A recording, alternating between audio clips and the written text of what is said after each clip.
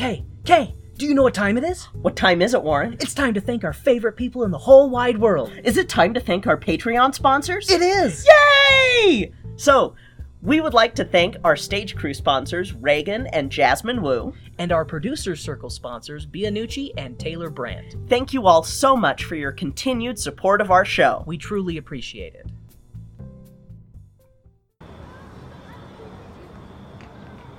This is King Carouse from the Black History Buff podcast, and I know you're busy, but before you move on, I've got some questions for you. Do you know who the father of modern medicine is? Did you know that the most famous Russian writer of all time is black? Could you tell me the name of an Ethiopian samurai? Look, if you already know that black history is world history and can answer all of those questions, then please, just skip this message. If not, then hang on. In a world filled with false flags and fake news, the need for critical thinking has never been higher. And studying history helps us to understand today, avoid repeating the mistakes of the past, think critically and catch governments out in lies. It helps us to forecast the future, and it also helps us to solidify our cultural identity. Those are some useful skills to build, right? Being able to see clearly through the noisy, information-based society of today has gone from being a desirable skill to being an essential one. Now, I know what you're thinking. That all sounds amazing, but let's be honest, who's got time to do all that research? And well, that's why you need the Black History Buff podcast. Each week, I bring you a savoury slice of history that's gonna challenge, enrich, and entertain you. The show will make you think, help you learn something new about your history or the history of a friend or loved one, or at the very least, give you an interesting story to tell the in-laws when the conversation gets dry. So do yourself a favour and click the link or Google Black History Buff podcast, and please come check out the show. Alright, you can get back to scrolling now. See you later. Peace.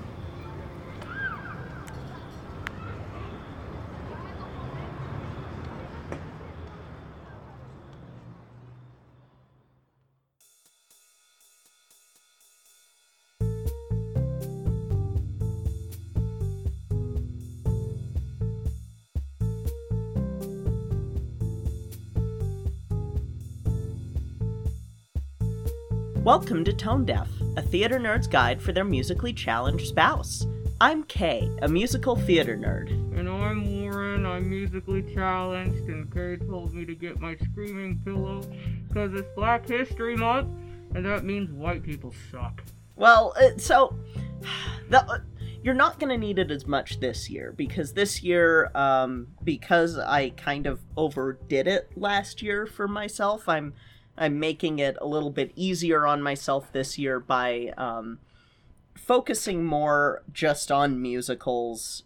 A couple of plays are going to get sprinkled in, but it's mostly going to be 40s up to about the 80s, 90s. So, and we're not going to do 3 a week this year. I learned my lesson. But this year, or this first episode, we are going to be going back in time to the 1700s. So yes, you will need your screaming pillow for part of this. And for people tuning in for their first time on a Black History Month episode, these episodes are not explicit like the rest of our episodes. That means Warren is not allowed to swear. Thus, he needs the screaming pillow so that he can vent his frustration into this pillow. This is the time of the year where Warren is less Warren. Yes, Warren is a little bit less Warren this year, but it's because when I was growing up, I did not get as much exposure into Black theater history, and so we're rectifying that right now. I almost swore. So, I didn't think to go look into this particular person we're going to be covering today, because it wasn't something that I thought about, and we are going to be focusing more on classical music and opera, which is not the main focus of our podcast. but I feel that you can't talk about Black contributions in theater without talking about this person. So, another little bit of backstory.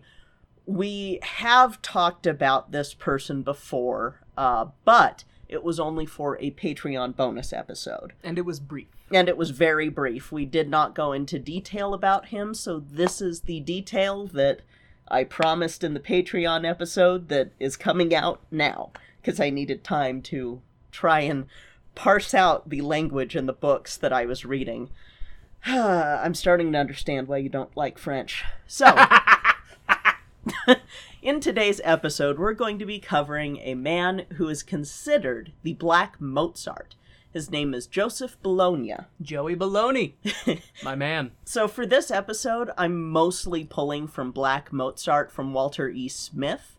But I did have to go searching for sources to kind of corroborate with his sources in this book, because some of it was very difficult for me to read, which it was the way it was written, the flowery language. I'm so technical with what I read. Well, it's out of, I don't want to say out of date, but it's out of date. Like, just the way that the language is written. Just, we've modernized the way that we communicate information, and... I mean, this book was written in 2004. But just, you're saying the way that it's written. Yeah, the way it's written, he wrote it very flowery, and when I'm going for, like, a textbook, I tend to want to... when I go into research mode, I have to be in research mode and look at things written in a more scholarly fashion than in a prose fashion. You're looking for the nuts and bolts of it. This was very prose and very difficult to read. But this is going to be a shorter episode because this is going to just be a biography. We aren't really going to talk too much about the one opera that exists, and we'll get into his operas in a bit. Just because we did cover that on a bonus episode. And yeah, I don't want to have us rehash the same things. Plus, it would require going through notes and being, Warren, you can't swear. Hey! That's why I have this fantastic pillow that's clutched to my bosom. Yes, we'll probably talk a little bit about the plot of Anonymous Lover and such, but this is more of just to get you introduced to this person, because his story is very fascinating, and Anonymous Lover is a teeny tiny part of who Joseph Bologna was. So, to preface, there is not much known about Joseph Bologna le Chevalier de Saint-Georges, goodness, with his early life for many reasons. I understand why the English waged war against the French for hundreds of years on and off. I would have too. That makes sense. It's my English heritage. That's why I feel that English DNA firing up and going, the French! So, the main reason, and the most obvious reason that I am very distinctly familiar with in doing research into my own family history, is that Joseph's mother was a slave, owned by plantation owner Monsieur Joseph Bologna. So Joseph Bologna is going to be named after his father. The young Chevalier's date of birth is thrown into question, being sometime between 1738 and 1745, with December 23rd, 1745 being the most widely accepted date, until recently where the date's been changed to probably being somewhere in 1739. Yes. I just realized he's a junior. He is a junior. And his life gets kind of difficult towards, in parts, but we'll get to that. There's also question regarding the actual name of his father, with the book that I am referencing, pulling from several different biographies with different names for the senior Joseph Bologna. like I said, this was very difficult to follow, and it's even harder when you're trying to do a early biography on a black person prior to 1865. Yeah, prior to when they were recognized as human beings and even then we weren't really. And this is going to get even more complex, and I had to stop somewhere with this, because there will be some things that being black in Haiti is different from being black in America, and there's a whole different dynamic there, and especially at this time. And so I'm just going to touch on it very briefly, because otherwise it would be like a really long episode, and you would be screaming even more. We'll probably come back to it for Once on This Island, but that will be an episode where you can swear, because that was not written by black people, or wasn't. Well, it's not included in Black History Month. It's not going to be included in our Black Theater History episodes. I mean, it could be, because the ones that we're doing next were not written by black people, but they're kind of tentpole plays, so we have to cover them, because for the era that they're in, they were groundbreaking. It's complicated. Judgment. It's complicated. So I trust your judgment, and so do our wonderful listeners. I'm very glad. So, like I said, it's really hard to parse Joseph's early life. We are pretty sure that he was born on a smaller plantation on the island Guadalupe, but at some point in his childhood, his father was given land by King Louis the 14th on the French side of San Domingo, which is now Haiti, is the French side, well, the formerly French side, and then the Dominican Republic, at the time known as Hispaniola, was the Spanish side.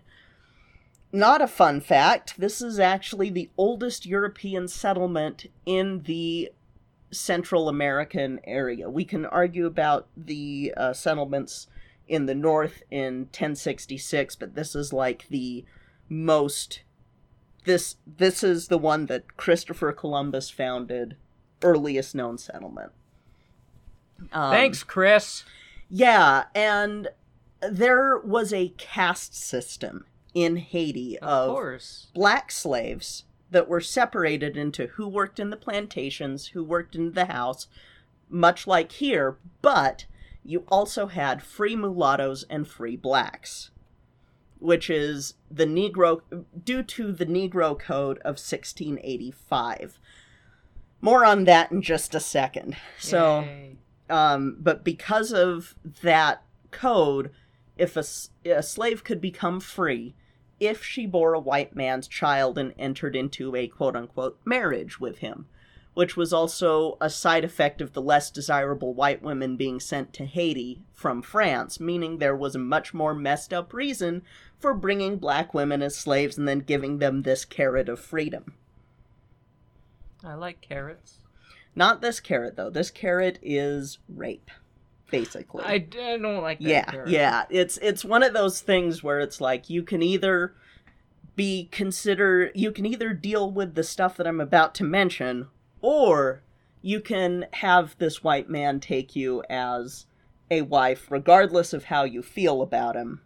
And it's really messed up. So I'm going to quote from the Black Mozart here regarding the slave code. So on the much larger island of San Domingo, Saint Georges found a very different atmosphere. There were many more slaves. The slave masters there were more cruel. Slavery on this island in general was worse than in the American colonies.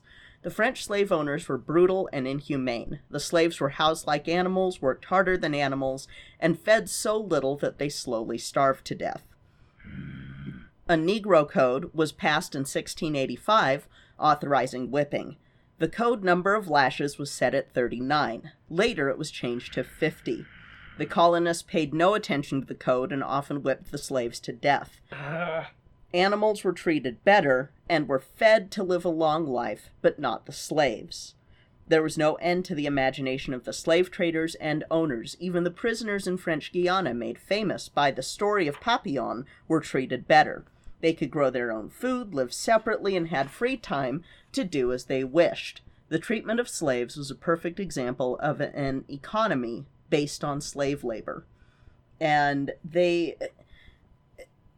there is some talk in this book about a term of a form of homicidal mania that they talk about in another book that's referenced called The Black Jacobins, that they go on to state, a mistress would poison a rival to retain the valuable affections of her inconstant owner. A discarded mistress would poison master, wife, children, and slaves. A slave robbed of his... I mean, well, not good, but you could stop at the poison the master part. And it's gonna get worse. This is why you get the screaming pillow at this point. A slave robbed of his wife by one of his masters would poison him, and this was the most frequent causes of poisoning. If a master conceived a passion for a young slave, her mother would poison his wife with the idea of placing her daughter at the head of the household. The slaves would poison the younger children of the master in order to ensure the plantation succeeding to one son. By this means, they prevented the plantation from being broken up and the gang dispersed. So basically a way to be like, our family will stay together and you can't sell my wife or take them with your brother. You have this weird... Yeah. You have this weird convoluted assassinations of just, we're gonna kill everybody that we need to ensure that our family gets to stay together, and just... Black, white, slave, whatever, just poison everybody. We're just gonna poison everybody. And this was the desperation that they had on this island. And I will just sort of end with, the most dreadful of all this cold-blooded murder was, of course, the jaw sickness, a disease which attacked children only in the first few days of their existence. Their jaws were closed to such an extent that it was impossible to open them and to get anything down, with the result that they died of hunger. It was not a natural disease and never attacked children delivered by white women. The Negro midwives would cause it, and it is believed that they performed some simple operation on newly born child which resulted in the jaw sickness. Whatever method of this disease caused the death of nearly 1/3 of children born on plantations. Because live free or die. And so that's a little bit from the book of that we did last year, Rachel. That's the sort of stuff that they were doing to ensure that their kids wouldn't ever have to deal with what they went through. So that's how bad Haiti was. You kill your own children because you'd rather them be dead than slaves. Than deal with what you've dealt with. So that is how bad Haiti is at this time, because the French are being the absolute worst. And this was stuff that I was not taught. And good Lord. So, like I said, this is some of the brutality that the Chevalier would witness before his father moved him and his mother to Paris around 1749. So, you can see he's like, oh crap, I've got to get my kid out of here. Because the Monsieur Chevalier did seem to actually love the black wife that he took and his son. It did seem that he cared about them. So he wasn't a piece of garbage like everybody else around him. He wasn't the piece of garbage. As far as we know, because it's very, according to all accounts, he's better. He's better. Yeah, he's not.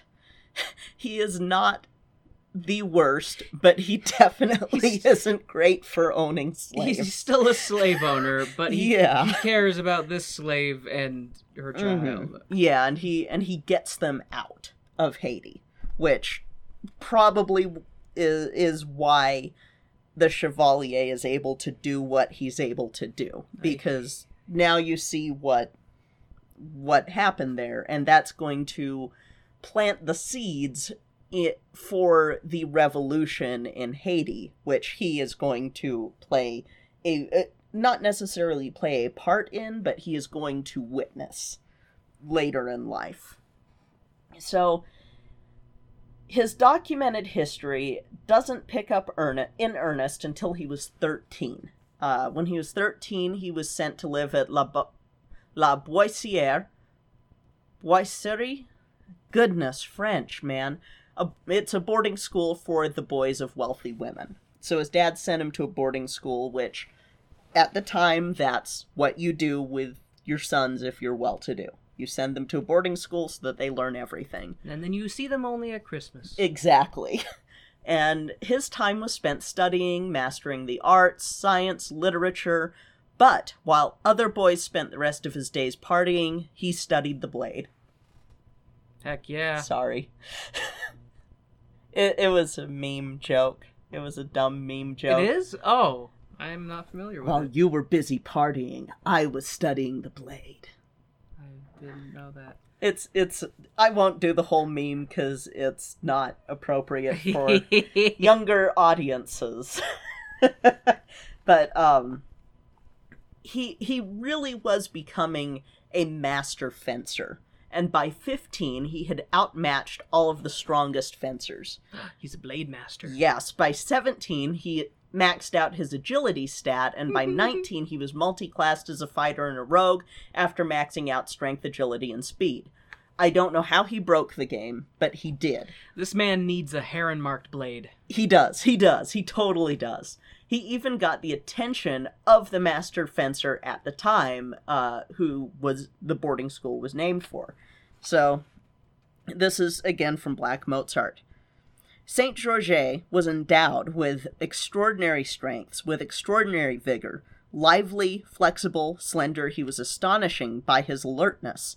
No one ever in the art of fencing displayed more grace, more steadiness. He had a superb style. His hand held up to the highest rendered him always the master of the weak side of his adversary. His left foot solidly planted, never wavered, and his right leg remained constantly perpendicular. This combination of skills provided him with that coolness which permitted him to raise himself up at the same time, to recover immediately with the swiftness of a flash of lightning. He was admired particularly in his manner of shadow fencing. He was so sure of his skills that he instinctively touched on both sides, and frankly while observing all the principles. His corté on the weapons were especially astonishing. He was even more surprising when the sword engaged inside. He would find himself at a good reach, and on guard for the first attack. He recommended not to shake or move, taking it upon himself to not make any false move before starting. If by chance he took the least time, the blow did not count.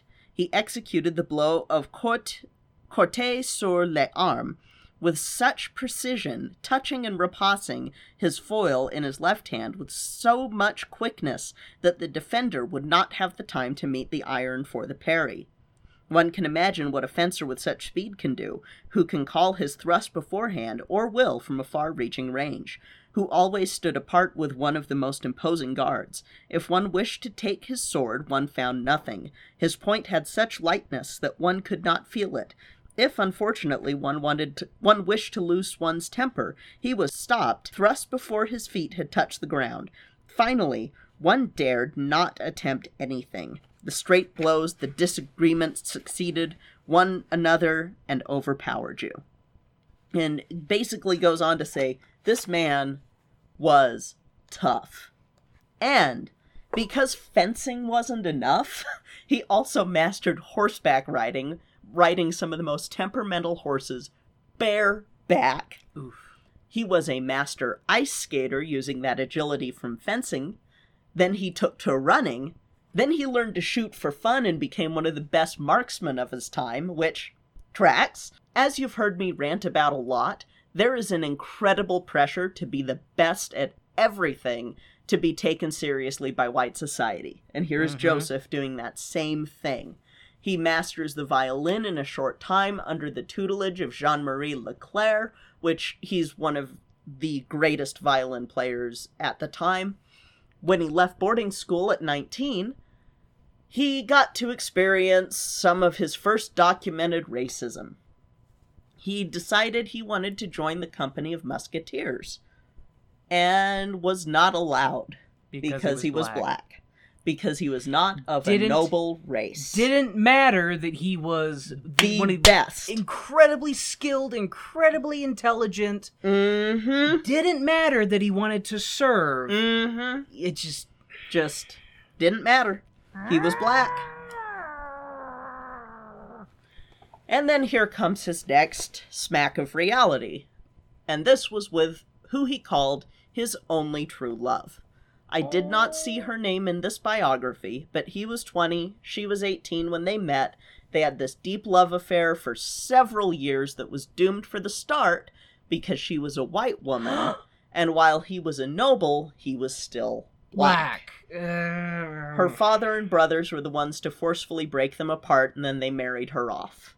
And he was never able to speak to her again, and after that he never really recovered from the heartbreak, saying, I did have amorous or gallant adventures. It was, however, in the place of the home that I dreamed with the only woman that I've ever loved. I followed my destiny. If I flew from one woman to another, it was not my fault. And the thing that they talk about is that he had so many women, like so many affairs, and each one he would devote everything to them. But it wasn't. It was sort of a, I can't love you as much as I loved her, and yeah, and it was very like women loved him. I mean, it sounds like he was a hunky, fit, he was suave, intelligent person. Yeah, he was the. I'm in love with him just hearing about him. Yeah, he was the complete packaging. We've even got a picture of him right there for you, complete with fake powdered wig and all that nonsense, and fake beauty mark right on the cheek, because you always have to have that cheek mark. It's like a cutie mark on ponies, except cancer. And you don't get magic power. Right. I guess okay, not all beauty marks are cancer, but you should probably get them checked. His magic power was a lifetime of pain. Yeah, and I could go on about his history in general, but we are a history of musical theater podcast, and I've got to tie this back in somehow. So let's jump forward now to 1766, which is when he began to study under composer Francois-Joseph Gossec. He studied composition and honed his violin skill, presenting his first concertos in the winter of 1772 at the Concert des Amateurs. French. In June of 1773, he published 6 string quartets, making him and Gossec the first French musicians to do so. Prior to this time, this was the string quartets were mostly Austrian, namely the first person to create a string quartet being Haydn. When Gossec was chosen to lead Concert Spirituel, he named the Chevalier to be the new conductor of the Concert des Amateurs. Now, this was partly to rebuild the Concert Spirituel, which was more geared towards the privileged members of society, but Gossec had done so well with the Concert des Amateurs that he needed to be called in to save Spirituel. But he left Amateurs in good hands, and by 1775, the Chevalier had published opuses 2, 3, and 4, and 5, a series of violin concertos with the Concert des Amateurs. So he's conducting, he's playing, and composing, and doing it all while black in France, which is going to be really difficult soon. Spoiler alert, Haitian Revolution. Not that it wasn't already difficult, because he was being considered for the assistant director of the Royal Academy of Music, a.k.a. Paris Opera, but let's let this passage say what happens. Where'd it go? So, This caused a great protest from Mademoiselles Arnauld, the opera singer, Grimard, the exceptional dancer, Levasseur Rosalie, and other actresses who signed a petition to the Queen, Marie Antoinette, in order to off with her head! In order to represent to Her Majesty that their honor and privileges would not permit them to take orders from a mulatto. Saint George's request was rejected, their honor indeed. Rabelais said that when one thinks that Mademoiselles Rosalie, Arnauld, and Guinard, these three divinities of opera, were also famous for their licentious lives and their corrupt souls, it is suggested that by some that the irritation of this rejection had contributed to rendering the mulatto more to ideas of the revolution that began to slowly spring up. On the contrary, Saint Georges was a democrat at heart, though reared as an aristocrat. A man of color, he had been born among the common people, and in sympathy he remained one of them. He went on to say, a young American, known as the Chevalier de Saint Georges, combines with the most gentle manners, with all skill in all physical exercises, and very great musical talent, but the artist nevertheless at once addressed a petition to the Queen, and basically racism is why we didn't have the Chevalier. We're not going to take any orders from him because he's black. Basically. And he does get the last laugh and gets to keep his head during the French Revolution, so... yeah. Good! I'm glad that he didn't lose his head when heads were rolling. In fact, we'll get into it, but he actually took part in the French Revolution. And he ended up withdrawing his application for the opera to keep the Queen from being embarrassed, but he did end up being one of the few musicians who was allowed to play for her when she moved to only having private parties with musicians instead of going to operas or whatever. It was, no, I just want them to come to me. And he was one of the few that was chosen. And like I said, I'm not going to go too much into this because we're a musical theater podcast, but while he technically survived the revolution, he did get majorly screwed over, and at the end of his life depressed me. But it was more of, it wasn't the same depressed me that it could have been, but it definitely was one of those, like, I almost swore. It was one of those things where I was just like, y'all? Really? Really? I was not happy. So, let's look in happier times, though. We're going to talk about the Chevalier's operas. So, beginning with Ernestine in 1777, the Chevalier wrote 6 operas. Unfortunately, 5 of them are lost, with 2 of the lost ones at least having notes or numbers from the opera surviving. The lost operas are Ernestine, which was not received well because it was his first, and the libretto was terrible, even if the music was brilliant. La Partie des Chasses, La Fille Garçon, which was... La Partie des Chasses was 1778, La Fille Garçon was 1787, and is completely lost. Aline et Dupré, ou Les Marchands des Marrons, 1788, it was a children's opera that's completely lost. Guillaume tout court ou Les Amis du Village, 1790, also completely lost, and his last opera. One opera has survived, however, and that is one of my new favorite operas. In French, it's called L'Amant Anonyme. In English, it is The Anonymous Lover. LA Opera produced a socially distanced version in 2020 that was fantastic, and I would love to see them release it for purchase someday. This was his most popular opera, with the second one being La Partie des Chasses. Okay, so at least his most popular one survived. Yes, his most popular one survived. They made sure of it, and I will say that the loss of operas,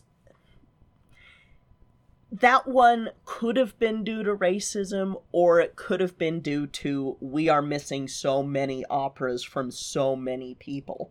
Because that period of time, if your only copy was in the opera house and the opera house catches fire... or if your only copy is in the hands of a wealthy patron and their head goes rolling and their place gets ransacked by the revolution. Yeah, so it's very difficult to know which reason it is for his operas going missing. I would just like to... I'm sorry, I didn't mean to interrupt. Oh, no, you're fine. I would like to just take a moment just to briefly reference what we covered in... I was hoping you would. Yes, because I've ever since I was a little kid, I've had, even though being tone deaf and musically challenged, I've had a wide appreciation of different types of music. Ever since I was a little kid, I've always enjoyed classical music.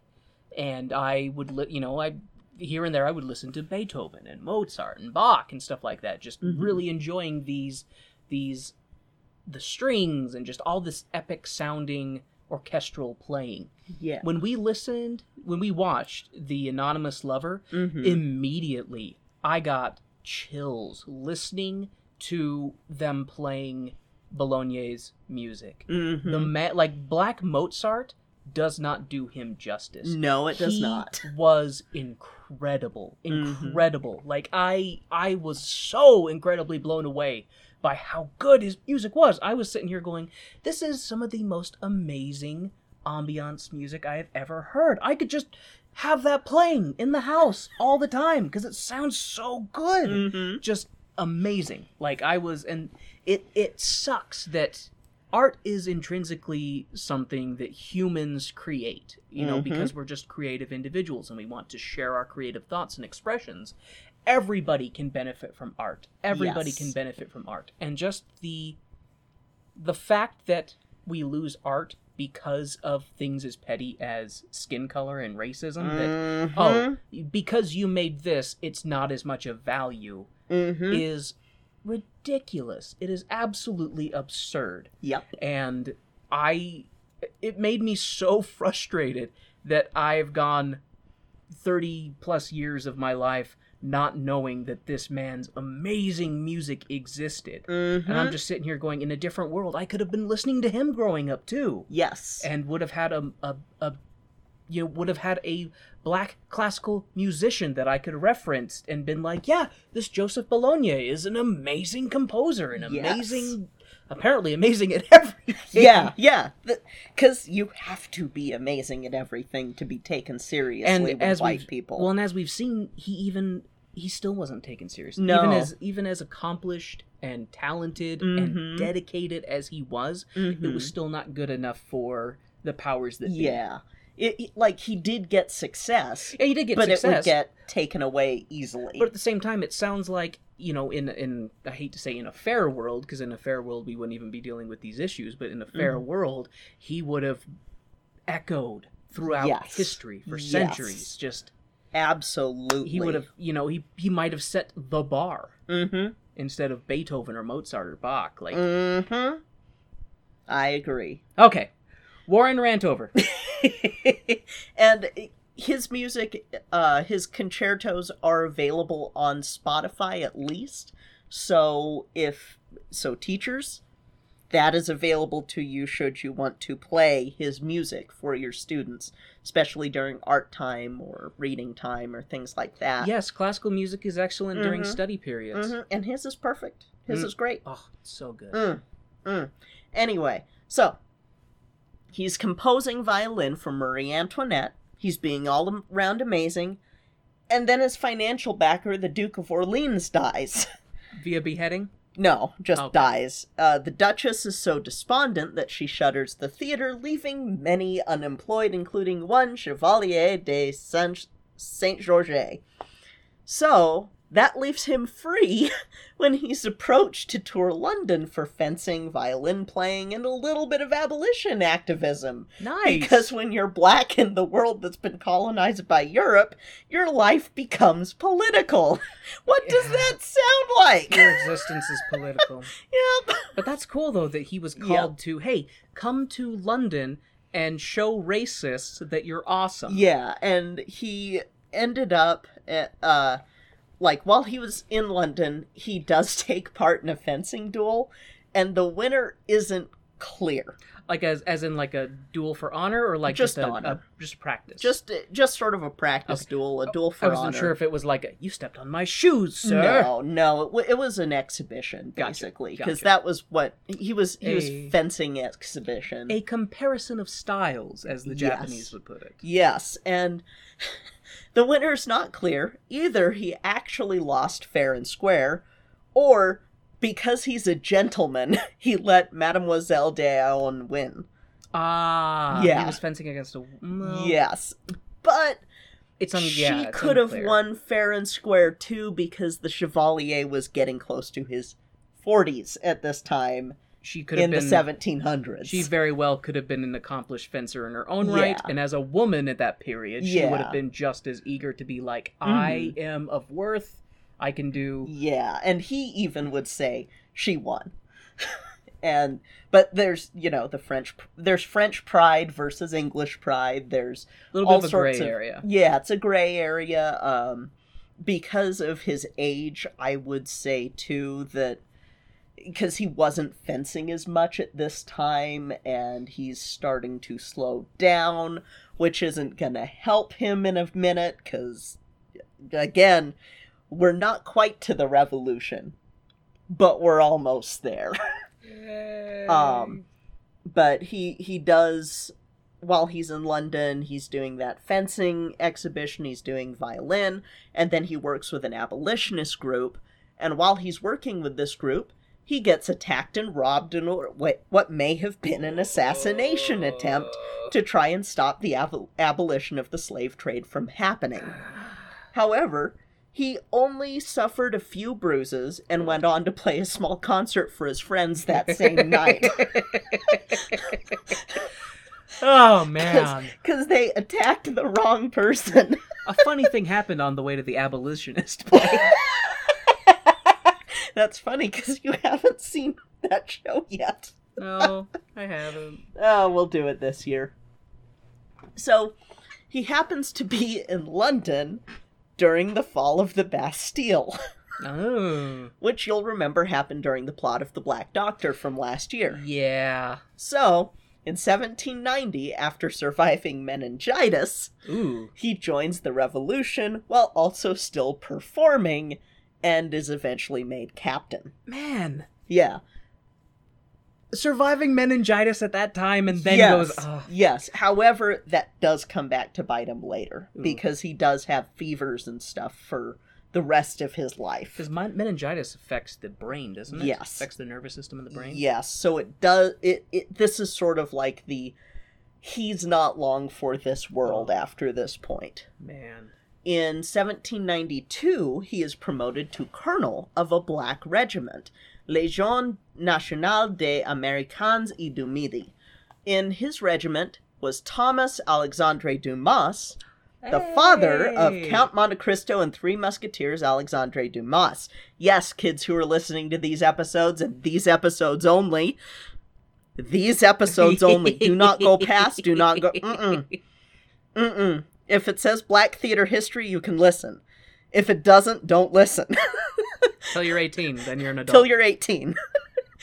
We say naughty words.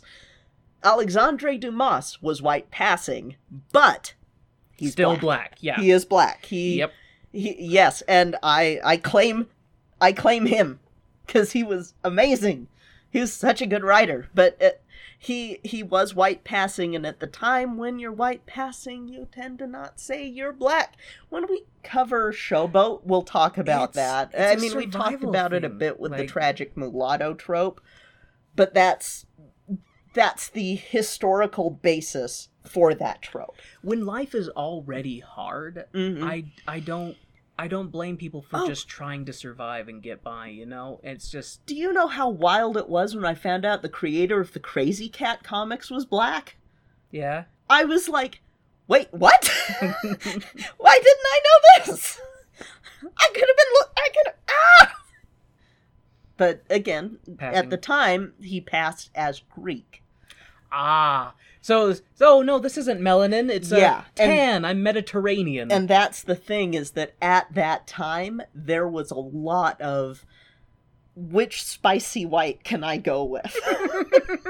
So at the time, if you were brown, you were from India. If you were trying to not be black. I could do a whole thing about that because there's so many film pioneers that you don't find out were black until later. And then you're like, now I've got to do this research, and it makes my life a little bit harder when I'm trying to compile a list of people to introduce folks to.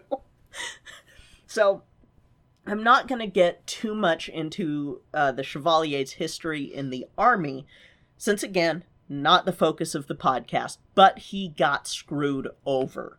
He ended up losing his rank and everything and getting very disillusioned, and and there's a whole thing about that. I highly recommend reading Black Mozart.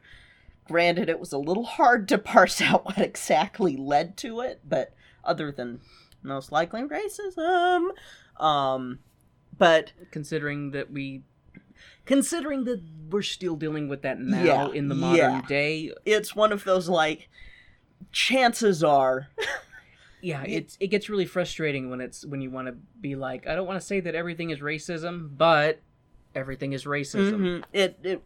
And it's not to say that it's one of those things that I feel as a people, as a species, we need to reconcile with this, because, like, humans just need to reconcile with this to fully move forward. Because I would say America needs to reconcile, but Europe also needs to reconcile.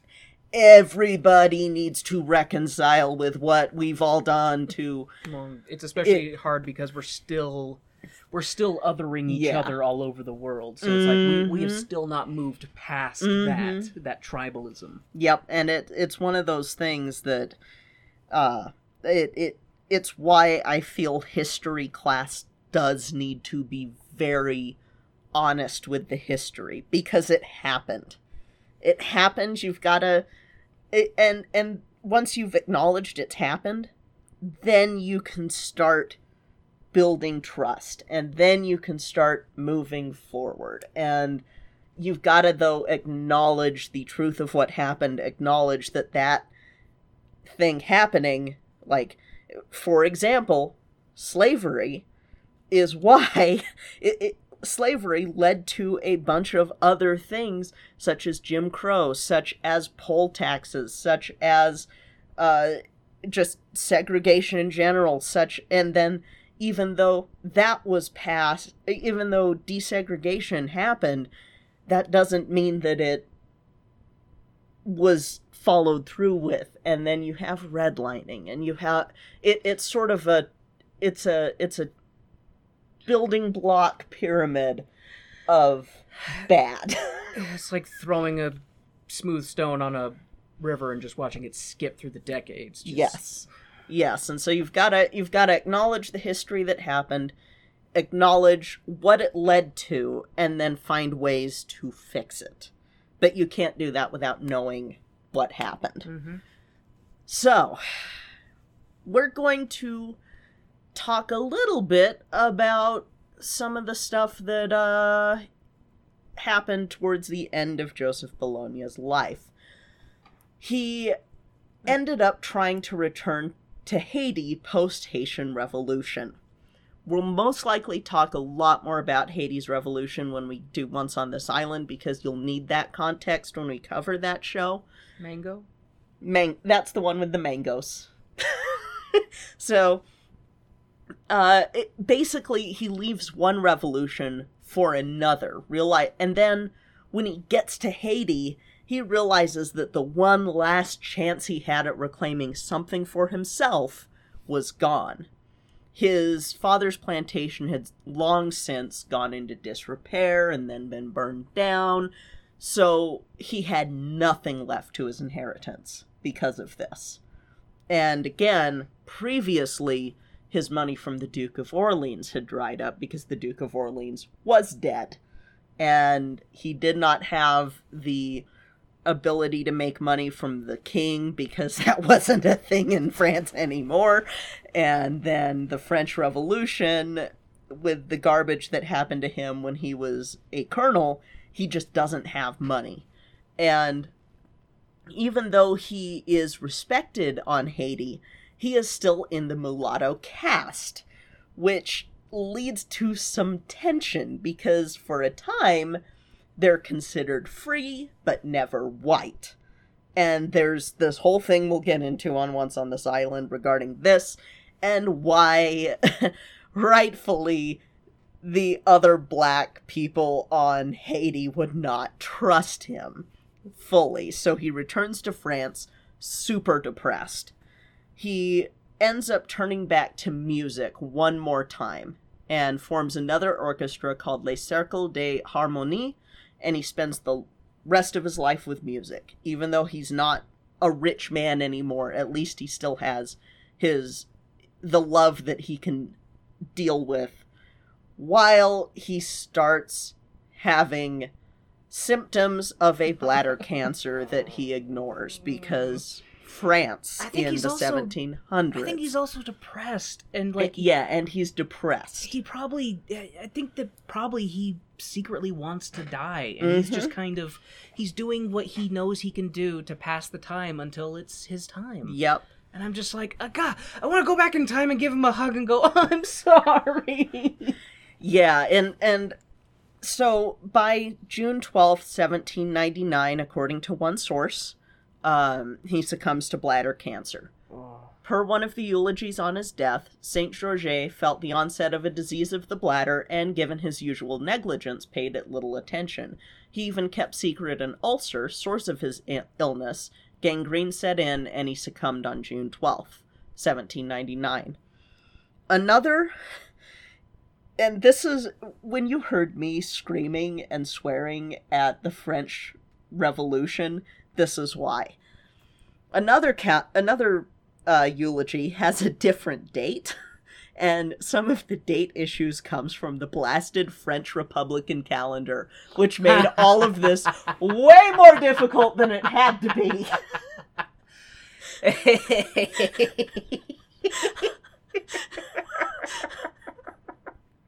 For some time, he had been tormented by a violent fever. His vigorous nature had repeatedly fought off this cruel illness, but after a month of suffering, the end came on 2021 Prairial, June 9th,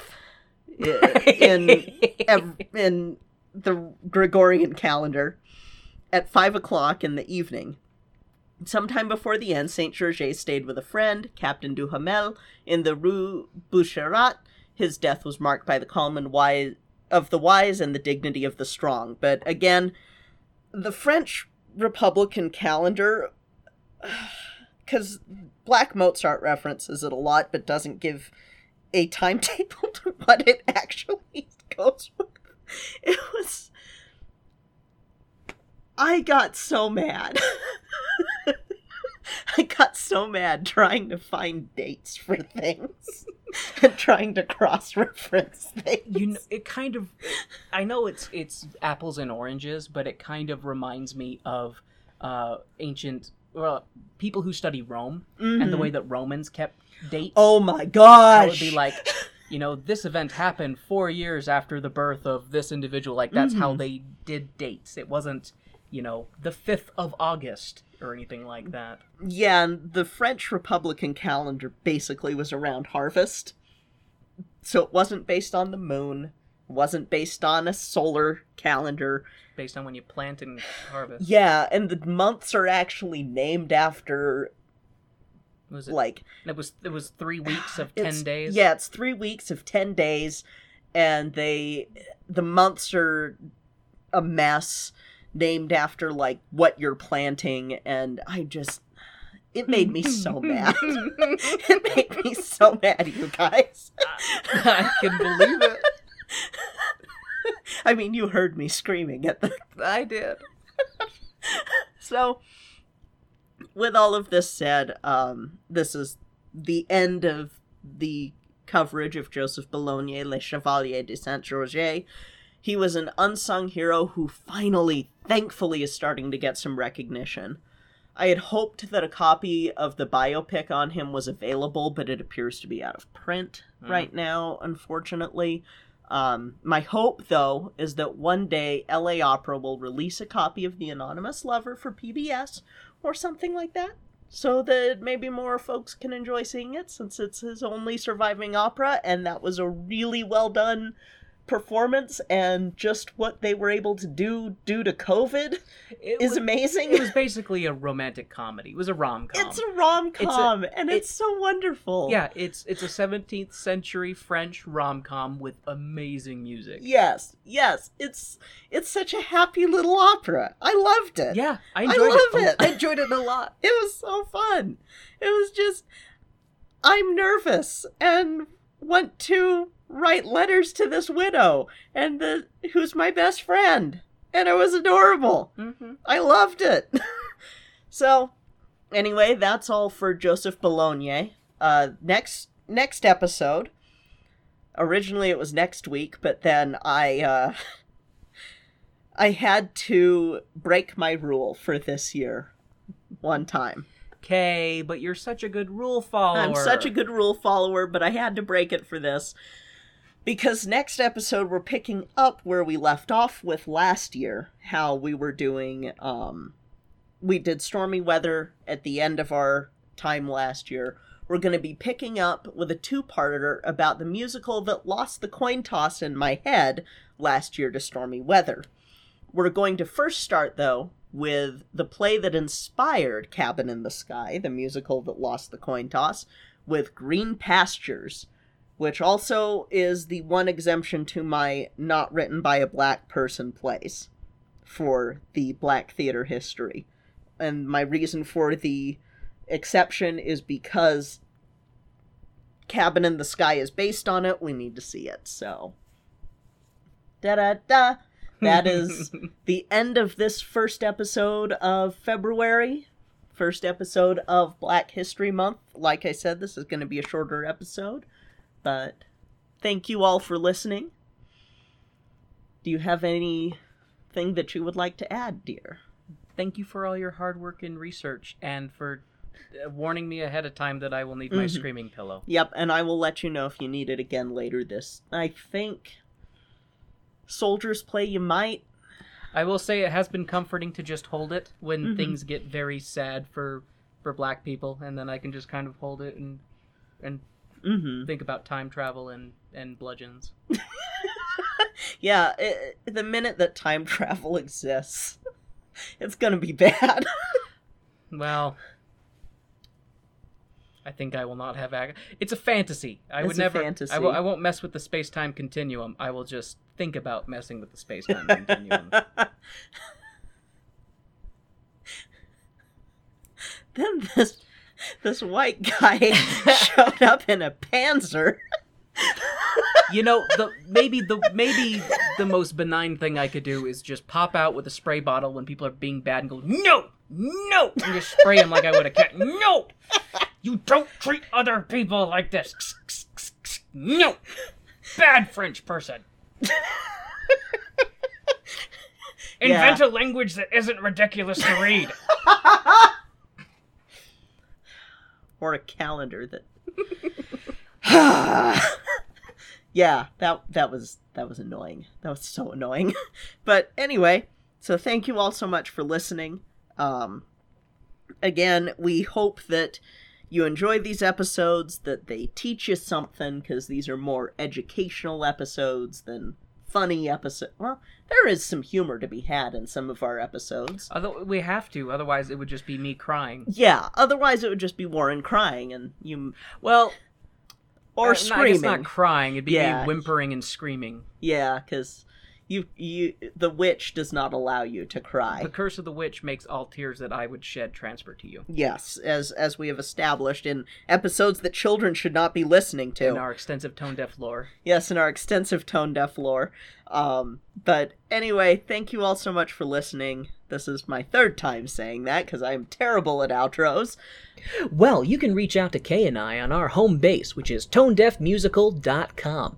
There we have links to all of our wonderful social medias, our Twitters, our Instagrams, our Facebooks, as well as a link to the Cast Junkie Discord server, which is not safe for work, but, as of late, it's not too bad. I mean, It depends on how slap happy you are. But the whole entire Cast Junkie Discord community, there's a lot of great shows there, and a nice community full of fun people, and you can come hang out and say hi. Yes. If you want to help out the show, please drop a review on iTunes, Podchaser, Stitcher, wherever you get your podcasts. 5-star reviews really do help the show, helps us get up in the rankings, so that more people can find out and more people can learn.